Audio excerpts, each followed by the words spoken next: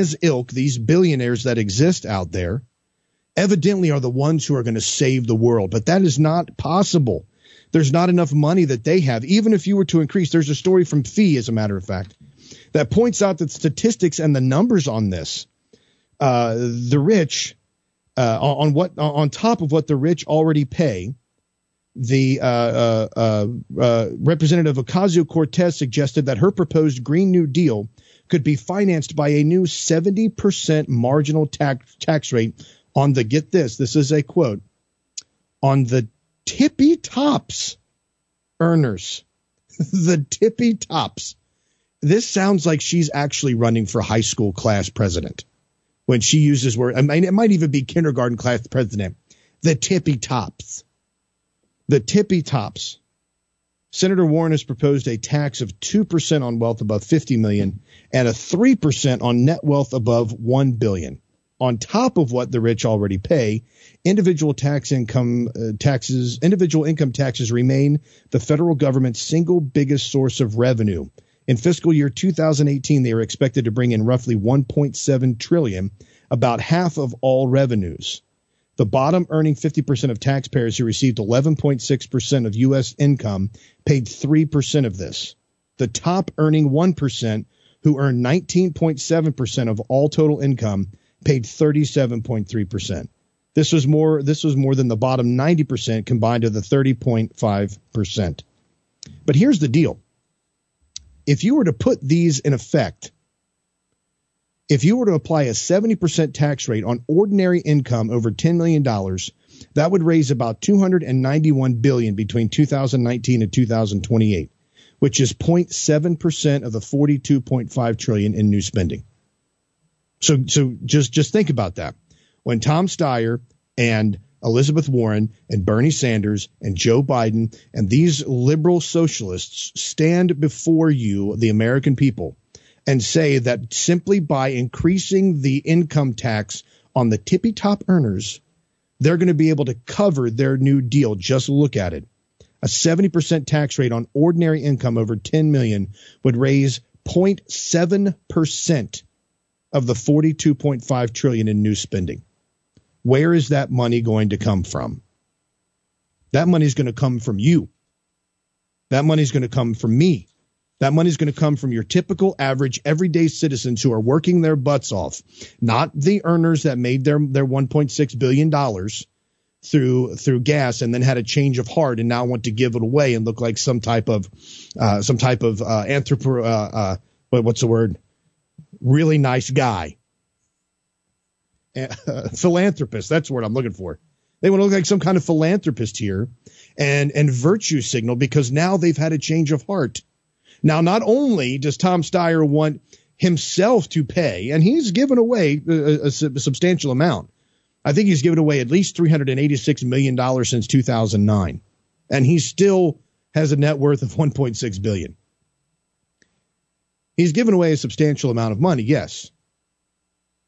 But now he wants everybody else, not only the rich people, but the little people, the working class, the little people, every American citizen to pay and themselves have their own giving pledge where we don't keep what we earn because that's wrong.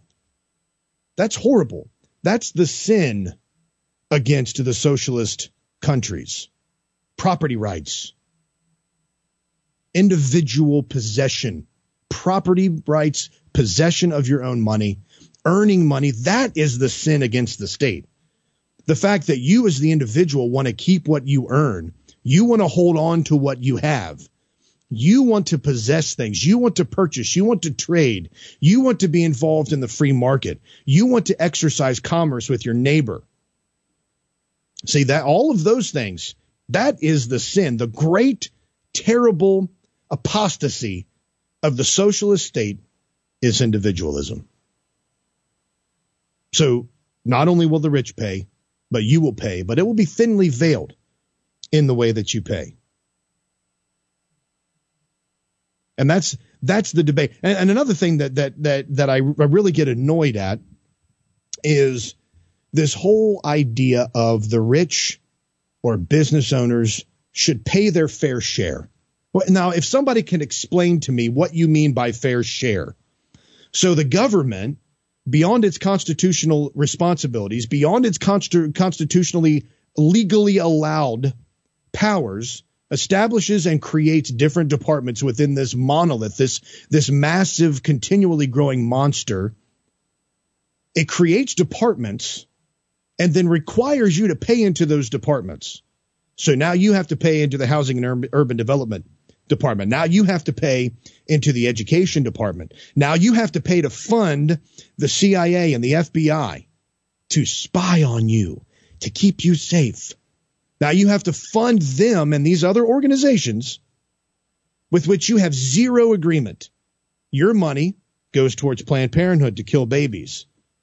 So you have to pay your fair share of a spying, baby-killing, rights-destroying monolith monster, the United States government. Now, how exactly is it even remotely moral to require me to pay my fair share of something I never agreed to in the first place?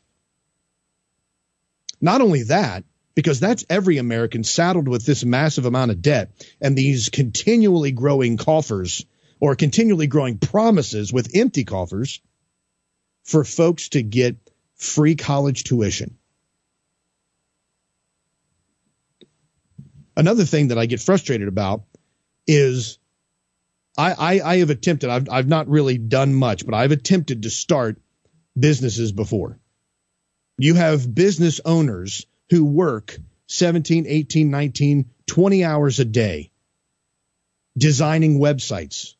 You know, the Crusade Channel, designing websites, putting on programming, working, studying, and then putting on programs that are informational, studying on their own, and then working to get their business up off the ground.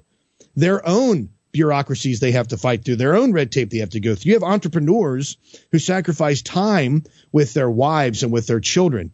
You have folks that build businesses by traveling around the United States 365 days of the year, going to conferences and going to trade shows and pushing their product, trying to get on television and internet and advertisement, spending every last dollar that they have to build a business.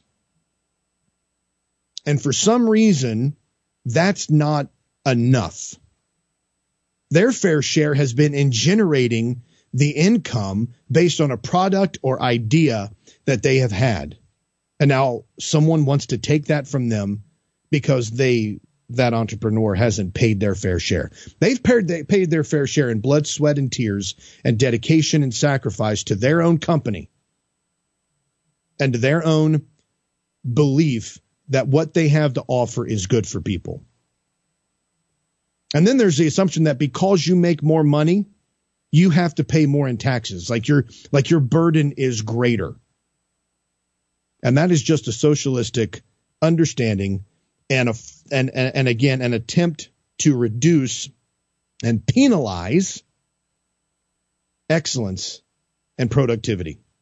I've worked with people before, been in sales for the majority of my professional life.